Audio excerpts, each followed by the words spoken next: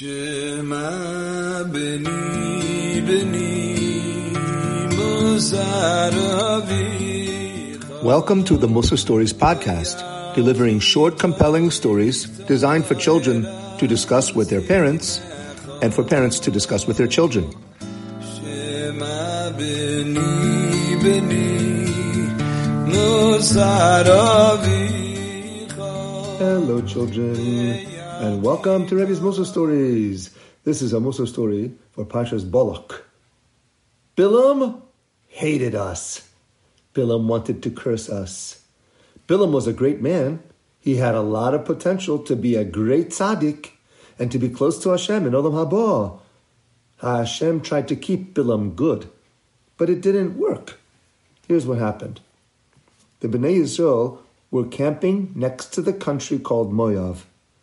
The king of Moav hated us also, but he didn't want to fight. He was afraid of the Bnei Yisrael. So he called Bilam. Bilam has the speech power to curse entire countries, and Bilam's curses work. Come, Bilam, come curse for me the Bnei Yisrael. Bilam asked Hashem if he could go. Eventually Hashem said, okay, only so Bilam could get a lot of money from doing this job. But, Hashem said, it's on condition that you listen to what I say. Bilam was so excited. Ooh, I'm going to curse the Bnei Yisrael with my best curse. What? Said Hashem. Bilam wants to curse? He's not just going for the money?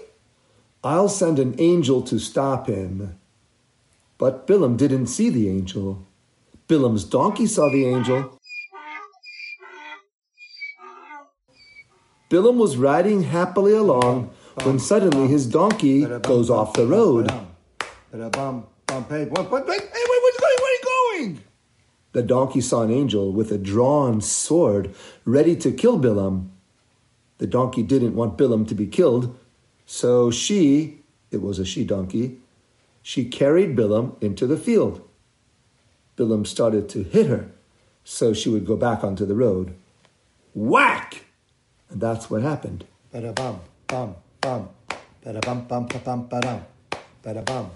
after, Bilam's donkey again saw the angel. This time, the angel was blocking a road with stone walls on both sides. She wanted to save Bilam from being stabbed with the angel's sword. She tried to turn away, but couldn't. Instead, she rubbed up against the wall and pressed Bilam's leg against it. Ow! You hurt my leg, you dumb animal! I'm going to whack you again! Whack! Now,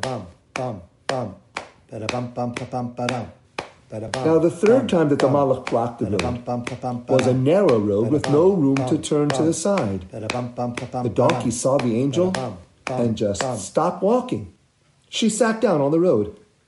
It's like when your car breaks down in the middle of the highway. Oh, shoot, said Bilam. Oh, darn, what's with this dumb donkey? Bilam does not realize that the dumb donkey is actually saving Bilam's life. Whack! Okay, kids, I'm going to skip your favorite part about the talking donkey. And Hashem then uncovered Bilam's eyes. Bilam suddenly saw what his donkey saw. A malach with a drawn sword? Oi, oi, oi! Bilam got down and prostrated onto the ground. The malach talked to Bilam. The malach said, Why did you whack your donkey? I came to stop you from your sin of cursing the Bnei Yisrael. Your donkey saw me and didn't come near me. That saved your life. Without her, I would have killed you and spared her life. Now, children, listen to what Bilam says back. Oi, chotosi kilo yodati. It means, I sinned because I didn't know that you were blocking the road. Kids, is that a sin? Not to see? Not to know that there's an invisible malach blocking the road?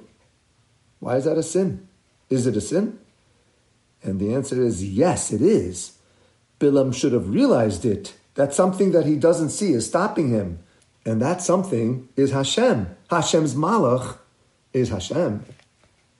And here is the Musar for us.